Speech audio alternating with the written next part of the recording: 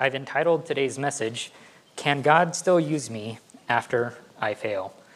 And sometimes, if you are new to walking with the Lord, you may not know what I'm talking about. But if you've been walking with the Lord for a while, you know exactly what I'm talking about. That even as a believer, and sometimes especially as a believer, we don't do what we ought to do in ways that we thought we never would. And what I mean by that is that we thought more of ourselves than we should have. And then God revealed to ourselves the truth about ourselves. And that failure doesn't just sting in the moment. It feels like a stain that's on us that we can't get rid of. And it makes us think things that aren't true, things that would cause us to flee from God's presence rather than running to God and enjoying his presence. And we have a case study of that with the Apostle Peter. Jesus, in preparing to lay down his life, was trying to prepare his disciples for the time that he would die and then be buried and raised from the dead. And he told them over and over and over again, and it's like they weren't paying attention. They weren't hearing what he was saying. And then Jesus died, and in the process of all of that, Jesus told his disciples that each of them would betray him in their own way, that they would all flee from him.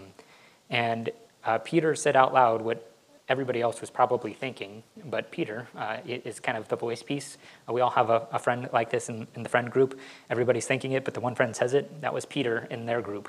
And he said, Lord, even if everybody denies you, I won't deny you. And Jesus did for Peter what he could have done for everybody, but he just did it for Peter. And he said, not only are you going to deny me, this is how you're going to do it. And this is when you're going to do it. And he did it. And he was, in the moment that he did it, the scripture says that Jesus caught his eye. And it's like in that moment, he remembered everything that Jesus had said, and it crushed him. It says he went away and he wept bitterly. And Jesus went and died. Jesus rose from the grave. He had revealed himself a couple of times to Peter in particular, sometimes in groups, sometimes one-on-one.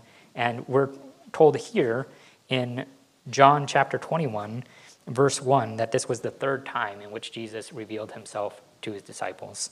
Notice with me there in verse 1, after these things, Jesus showed himself again to the disciples at the Sea of Tiberias, and in this way he showed himself. And that's kind of the way that John frames this part of the story, where Jesus said, go into the region of Galilee. That'd be like, go and meet me at Tahoe. It's like, okay, that's kind of a big area. I don't know where we're going to meet them, so we're going to go up there. And so they're there, and they kind of get bored. And there's a repeat of events that happen. Something that happened once before happens again in three different ways. Jesus will remind him, or he'll have echoes of what happened in the past in this present story. And that first echo comes with a fishing story. The first main point I want to bring out to us is that serving the Lord begins when we come to the end of ourselves. And that's how it began with Peter. And we're going to see an echo of that here in this story. So there's going to be a familiar failure for Peter. And it's his natural ability to lead can only take him so far. Notice there in verses 2 through 5, Simon Peter, Thomas called the twin, Nathanael of Cana in Galilee, and the sons of Zebedee, and the two of his disciples were together. Verse 3, Simon Peter said to them, I am going fishing. And they said to him, we are going with you also. And they went out and immediately got into the boat. And that night they caught nothing. And so Peter is not known for his patience in waiting for the Lord to come or the Lord to do what he thought the Lord should come and do. And he's like, I'm going to go fishing. He wasn't really inviting anybody. He just announced it. I'm going fishing. The other guy's like, all right, we're going to go with you. And that's kind of the nature of leadership. There's a leadership quote, I by somebody who said that if you think you're leading and there's nobody following you, then you're just out for a walk. And Peter was just a natural leader. Wherever Peter was going, there was people following him behind him. Whether that was a good thing or bad thing, that's just the thing that it was. And these guys decide to go with him. They go fishing. They go fishing all night. And again, that was Peter's job before he started following Jesus. He started following Jesus as a professional commercial fisherman. And that's what he did.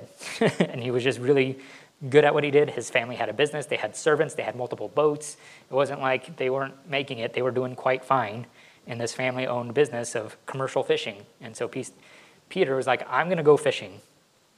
And when I was first getting into leading things, one of the books that I read on it said that if you ever see a leader doing just a regular menial job, it's probably because they're feeling overwhelmed and defeated in the job that they were supposed to be doing, and they just want to feel like they can win at something. And so if you see somebody who's supposed to be in charge of the whole thing, and they're just like, I'm going to go stock a shelf. I'm just going to put something on the shelf. Hey, look, I'm getting something done, because it doesn't feel like I'm getting anything done anywhere else. And leaders who are often in leadership, when they feel like a failure in leadership, will often go back to something that they're more comfortable with, that they feel like they can win at. And here's Peter. He's like, I don't know how well I'm doing as a follower of Jesus. I denied him 3 times, and once to a little girl. I'm going to go fishing, catch some fish, feel a little bit better about myself. All night goes fishing, nothing. And I'm not sure how often this happened to Peter, but it's not the first time it happened to Peter. The first time it happened to Peter is in Luke chapter 5, verses 5 through 11. Peter and his brothers and all of them went fishing the night before, and they had caught nothing. The next morning, Jesus was there. There was a multitude of people wanting to hear Jesus, and so Jesus is like, hey, can I borrow your boat? And push it out a little bit, preaches the message, and after he was done preaching, he tells the boys, hey, go out and cast your nets into the deep. And Peter is like, we fished all night. That's when you catch the fish, all night, at night. We did it at the right time. We caught nothing.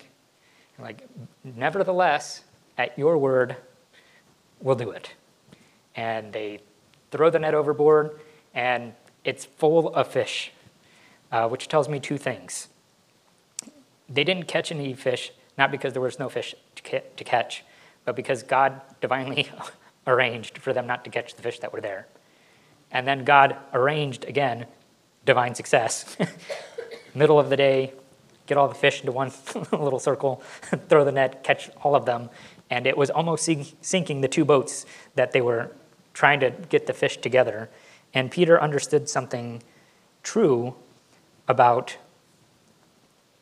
what was going on, that there was, just like there was a familiar failure, and now there's a familiar success, there's also a familiar conclusion. So in our passage in verse 4, verse 4, but when the morning had now come, Jesus stood on the shore, yet the disciples did not know that it was Jesus. Verse 5, and then Jesus called to them, children, have you any food? They answered him, no. And he said to them, cast your nets on the right side of the boat, and you will find some. So they cast, and now they were not able to draw it in because of the multitude of fish.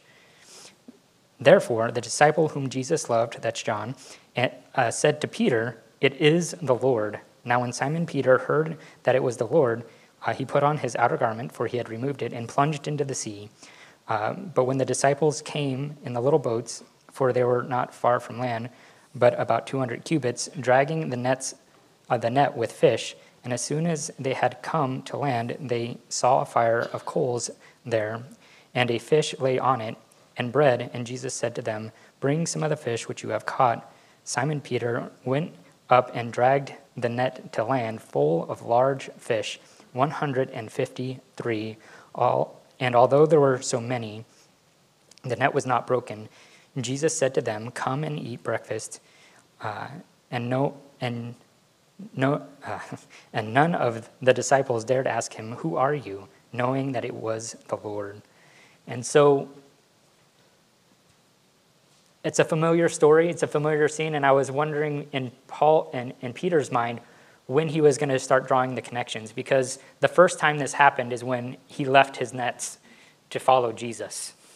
The last time he had a failure, this epic, was when he put away the nets to follow Jesus. And when he followed Jesus that first time, he came to a conclusion about himself and about Jesus that they came to a similar conclusion here. The conclusion they came to last time, Peter came to last time, according to Luke chapter 5, was that I'm a sinful man and you're the Lord. I don't know what I'm doing, and I'm a professional at what I'm doing in comparison to the Lord, right? And the one thing that I could be an expert in, the Lord knows better than I do.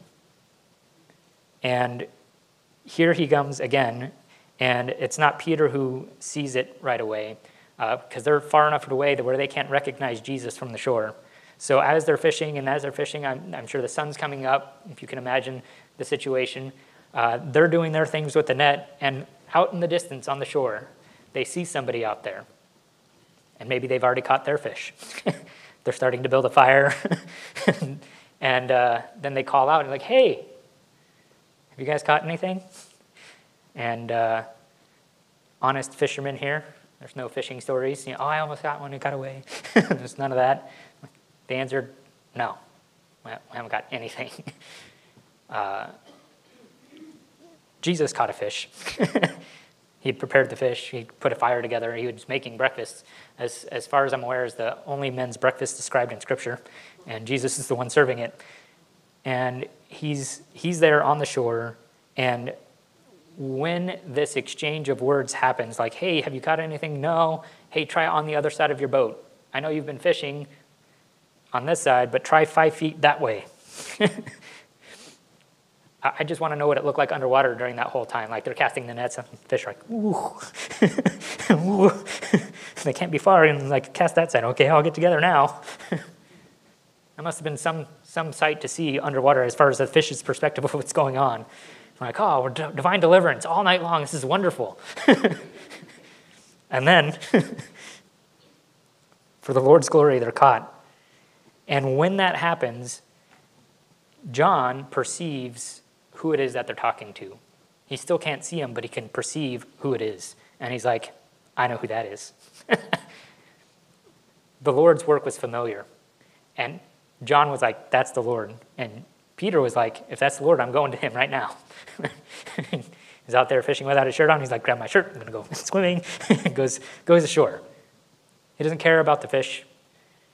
That's what he was there to do, apparently, catch fish and feel better about himself. And he caught no fish and didn't feel any better about himself. And then Jesus provides for him what he's been looking for the whole time. And that's the first step in serving the Lord, is coming to the end of yourself.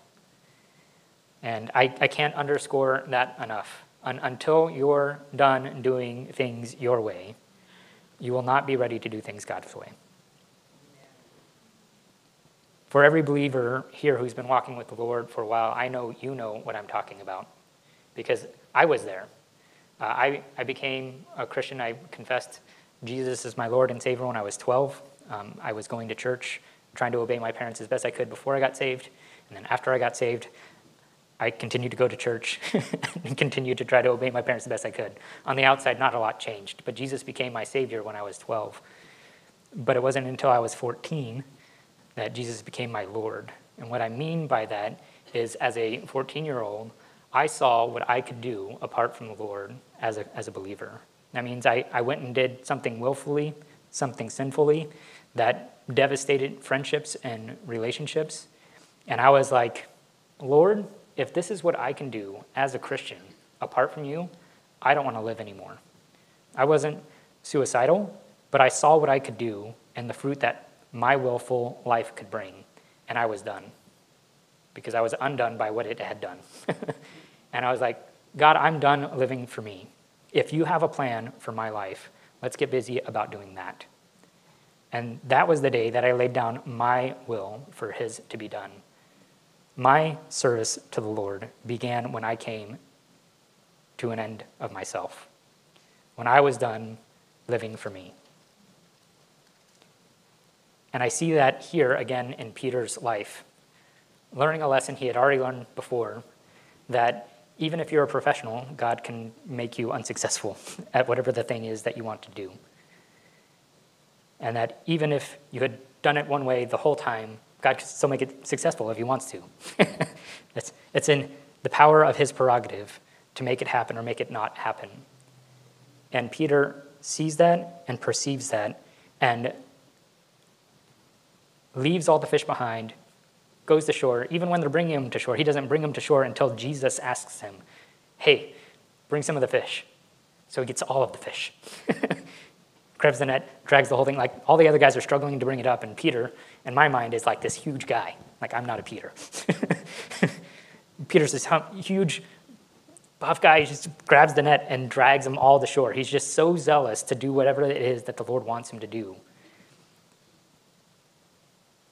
And the Lord allows them to participate in the breakfast. And he's like, hey, bring some of your fish. I'm sure Jesus could have got enough fish for everybody. But he allowed them to serve and to allow their service to be a blessing to him and to one another. Hey, bring some of those here. And so the failures that God allows in our lives should remind us of a few things. Our own limitations. And they're not without purpose. The purpose is so that we would be done doing things our way and being done with ourselves. And sometimes when we're there, our eyes are focused on God, yet he feels so far away. If in my own 14-year-old season of life, somebody had told me that Jesus was on the shore and I was in a boat, I'd have jumped in too. That's the desperation for the Lord that we all have when we fail in ways that we thought we shouldn't. And this is an easy failure, right? Not catching fish. I mean, if you're a commercial fisherman, that's still kind of a bad day, but that's not the end of the world. But Jesus deals with that first smaller one because he's about to deal with something bigger. Verses 15 through 17, Jesus deals with a bigger failure, and its purpose in dealing with it is not to condemn Peter, but to restore Peter and recommission Peter. He will be restored and recommissioned. We read it together.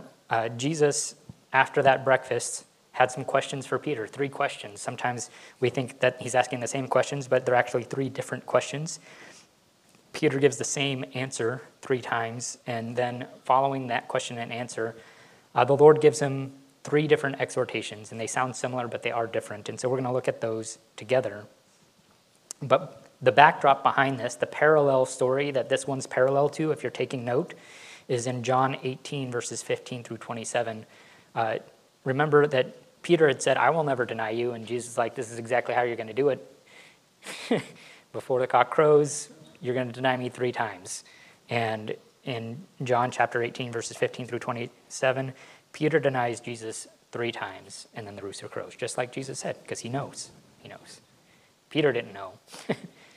Jesus knew exactly how Peter would fail, but Peter, in his pride, publicly proclaimed, I'm better than what you think, Jesus.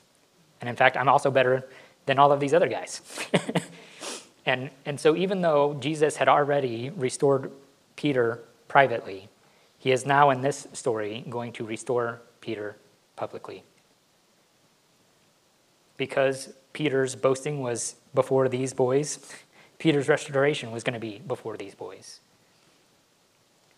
And just like there was 3 denials of the Lord, Peter's going to be asked 3 times a very similar question. So let's look at those 3 questions first. The 3 questions are, Simon, son of Jonah, do you love me more than these?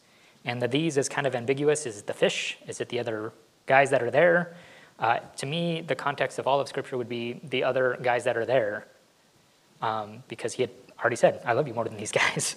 But it could also be the fish in the fishing industry. Do you love me more than a successful day fishing?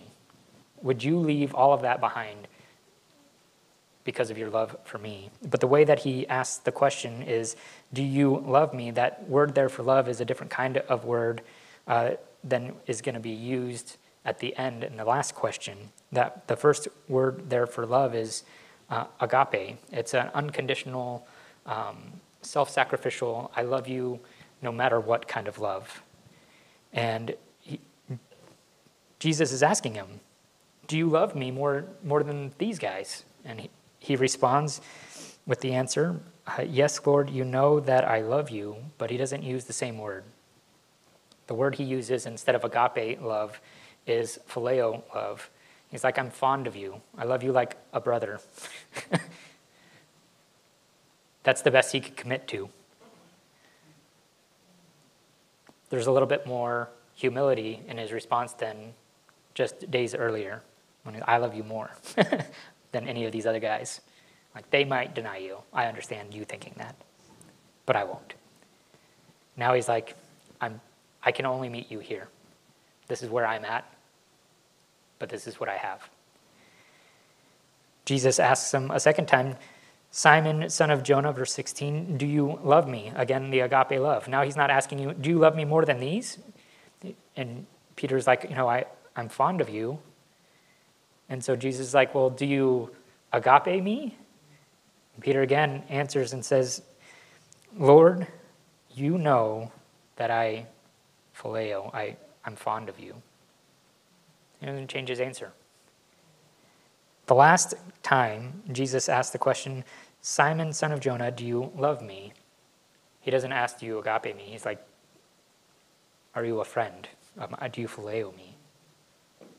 And that's why when Peter hears it, he's grieved. He had to bring Jesus down to his level. Like, this is where I'm at. And he meets him there. And the thing that Peter repeats is, Lord, you know all things. You know that I love you. And what he's confessing here is that it is the exact opposite of what Peter said before. Before Peter said, you don't know me and my love for you. Now Peter's saying, you do know me and you do know my love for you. There's a lot more humility in that. And in those questions and answers, there's a restored relationship that's happening. Peter, you denied me publicly 3 times. And now I'm giving you that opportunity to publicly recommit your love to me. Additionally, above and beyond all of that, Jesus could have just asked the questions, and Peter could have given these answers, and that would have been more than what would have been expected of Jesus. But Jesus goes above and beyond that. After Peter answers the first time, Jesus exhorts and publicly recommissions Peter, feed my lambs. After the second question and answer, Jesus exhorts, tend my sheep. The third time, feed my sheep. The first one, feed my lambs, go teach children's ministry. It's the little ones. Lambs are baby sheep. Go feed them. The ones that are most tender, that are most vulnerable, Peter, I want you to be the one in charge of feeding them. Jesus is expressing confidence in Peter's competence to do and care for something that is precious to him. Beyond that, he says, tend my sheep. Those would be the adults, the full-grown sheep. And he's like, not only feed them, but take care of all of them, every aspect of their life. When we go through the book of 1st and 2nd Peter, you see that that's what he's doing. At the end of 1 Peter, he talks about the chief shepherd of our soul. Do you want to know why he talks about that? Because of this passage right here. They're his sheep that he's committing to Peter. Lastly, he says, feed my sheep. And we see Peter doing that in the writing of his letters. And so he Through the three questions, elicits from Peter a public confession. Through the three answers, he allows Peter to publicly recommit his life to Jesus. And lastly, through the three exhortations, he publicly recommissions Peter as an apostle. He was already sent out before, but after a failure like this, who would think that he could still be used? Probably not Peter. And yet, Jesus did. And in fact, he goes out of his way to recommission him. That's why Peter, when he's writing, he could say, an apostle of Jesus Christ. An apostle is simply one who is sent out with a message. It's what, he's representing the one who is sent. And this is when this is happening for Peter. So with our own sin, for there to be restoration, there needs to be confession of the sin. There needs to be a recommitment to the Lord. And if it was a public sin, as public as the sin was, the repentance should be just as notorious. If it's a private sin, it should be private confession. If it's a public sin, it should be as public as the sin was, the confession and repentance. And that's what happens here with Peter. But there's more. The story could have ended there and it would have been sufficient. Peter is restored, recommissioned, but Jesus has more for him than just that. And he's going to exhort him to continue focusing on following him. My third point is our focus in serving God should be on ourselves following him. And you'll see why I say that here in a minute. There's the parallel to this last part of the story is in John 22, 31 through 34, where Peter specifically says, I will follow you wherever you go. I would go to prison with you. I would follow you even to death. He makes that commitment. Moments later, he's hacking off a person's ear. Jesus puts it back on. Peter put that away. So I believe that he was genuine in his own mind in what he meant, but then right from there, he goes to denying Jesus. And Peter says, Peter had said, I would die for you. And now Peter's like, I don't even know if I can live for you. Jesus says, not only can you live for me, this is the job I want you to do. Go feed and tend my lambs and sheep. But not only that commitment you made before, well, let me just read it. Verses 18 through 22. Most assuredly, this is Jesus speaking to Peter still. Most assuredly, I say to you, when you were younger, you girded yourself and walked where you wished. But when you are old, you will stretch out your hands, and another will gird you and carry you to where you do not wish. This he spoke, signifying the death by which he would glorify God. And when he had spoken this, he said to him, follow me. What Jesus is saying here, and he kind of uses a metaphor that he would have understood when he says, your hands will be stretched out. That meant he's going to be crucified. Peter had said, I would die for you before. And he was like, I don't know if I can, you're my friend. I'm not sure if I would die for you. I'm not sure if I can live for you. And Jesus is now telling him, look, I'm telling you, you're not only going to serve me with all of your life, you're going to serve me until you're old and you die for me. Jesus is prophesying Peter's death.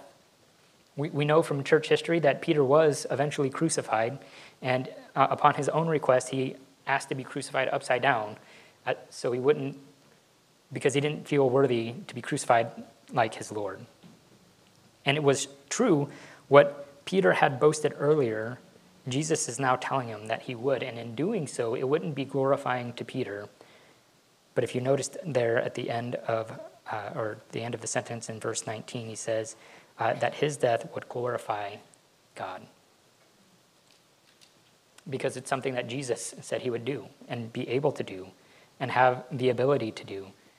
Now he's speaking to Peter words of encouragement. I'm sure Peter was like, there's no way I'm gonna do this for Jesus. I couldn't even say to a small little girl, yeah, I'm a disciple of his. How am I going to die for him? Jesus is saying to him, you will. and when you're old. And we kind of see reflections of this in the book of Acts. Early on in Peter's life, he gets thrown into prison, and he's about to be beheaded, and he goes to sleep. An angel has to wake him up by kicking him because he is that asleep. He is sleeping that peacefully because he's not old yet. And Jesus said, when you are old. And he's like, well, I'm not old yet. I'm gonna take a nap. He had confidence in what God said would be true for him.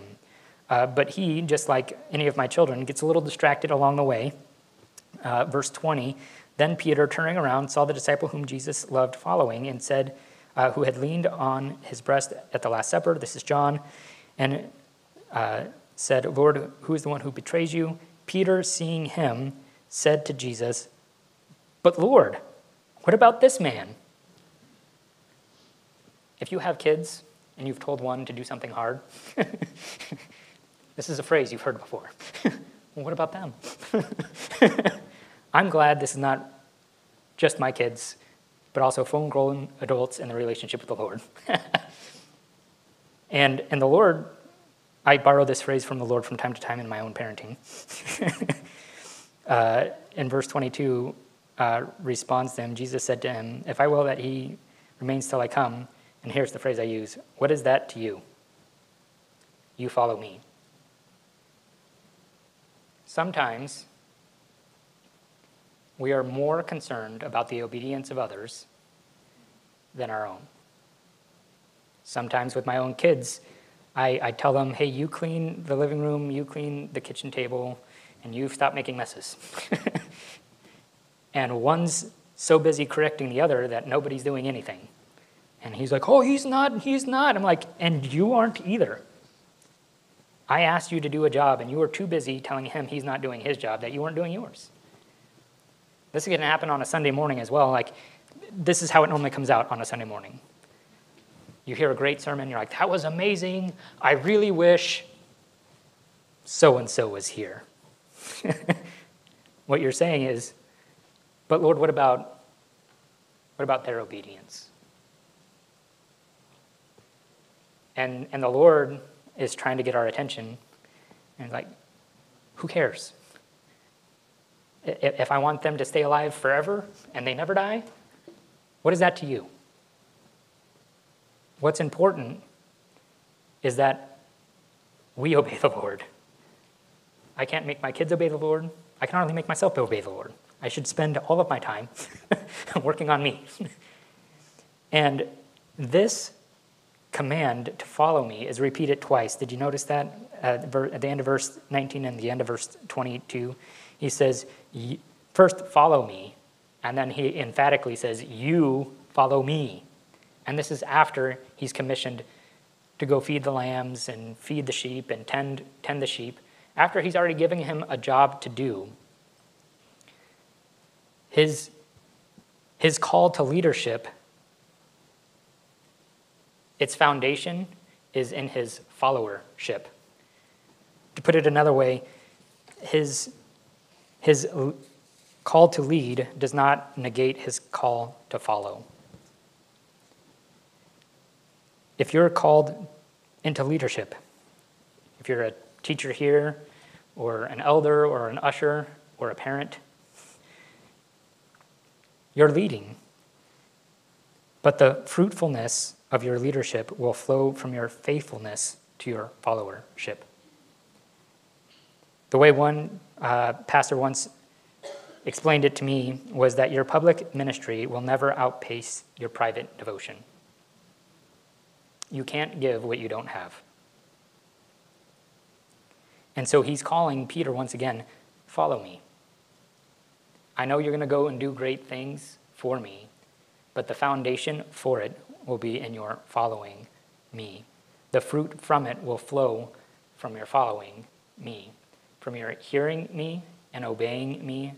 The fruitfulness will flow from your faithfulness. So our sermon title, again, was a question, can God still use me after I fail?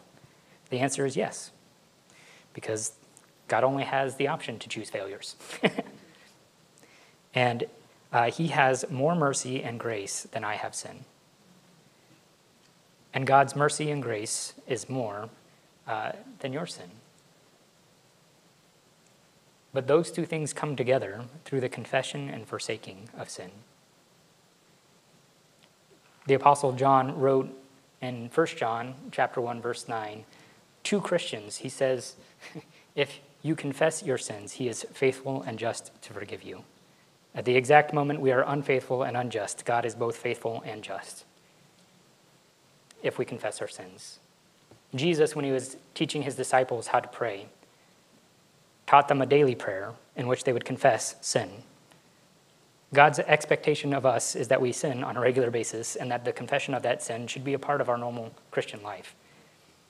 And as the Lord opens our eyes to those failures that we never saw were there, we were, and still in some ways are like Peter, Lord, I would never, other Christians obviously, but not me. When the Lord shows us, no, even me, when we fail like that and we feel so far from the Lord, I want you in that moment to be able to discern the difference between the Lord's voice in that moment and the enemy's voice in that moment.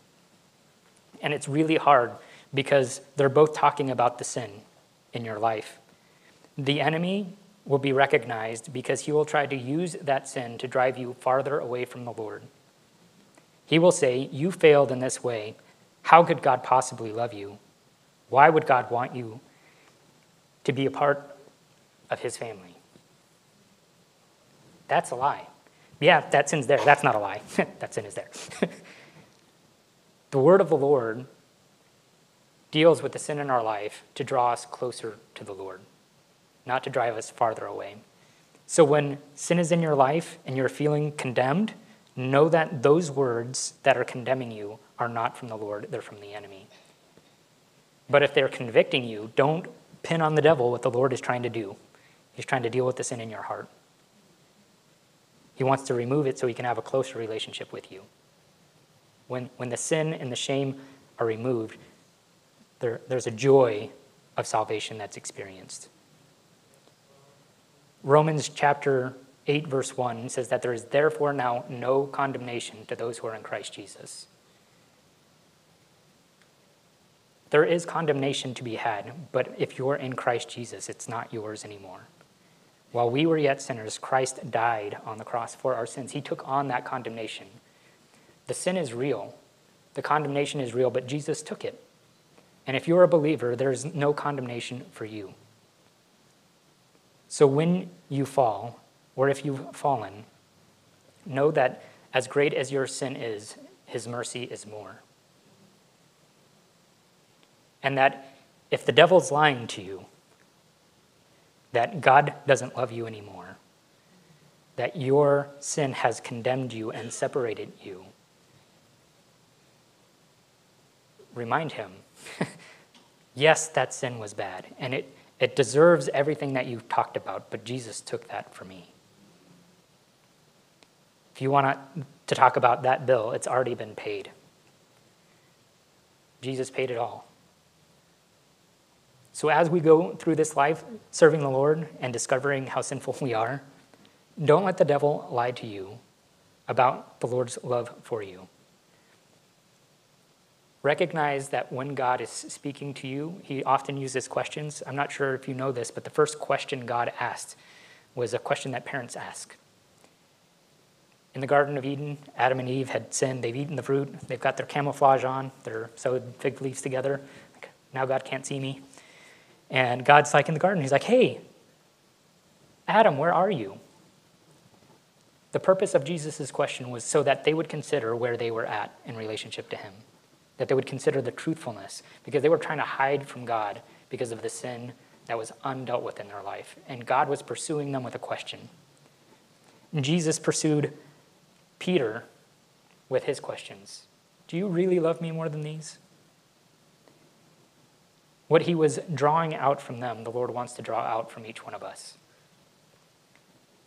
An honesty about ourselves, a confession of him as our Lord, not just our Savior. We're going to close in a song, Lord willing. Yeah, song? Can we do it? Okay, we're going to do a song. And as the worship team comes forward, I'm going to close us in a word of prayer. Would you pray with me? Dear Heavenly Father, we thank you, Lord, for the love that you have for each one of us. Lord, that the answer to the question, can God still use me after I fail? That the answer is a glorious yes. Not because we are good, but because you are good. Not because we are sufficient of ourselves to think of anything as being from ourselves, but our sufficiency comes from you. Lord, your grace is sufficient in our weakness. Lord, your mercies were new this morning because we needed mercies that were new this morning. Lord, help us to discern the difference between the lies of the enemy with regard to the sins in our lives and your voice. Lord, let us be quick to confess. Lord, allow us to know the joy of your salvation.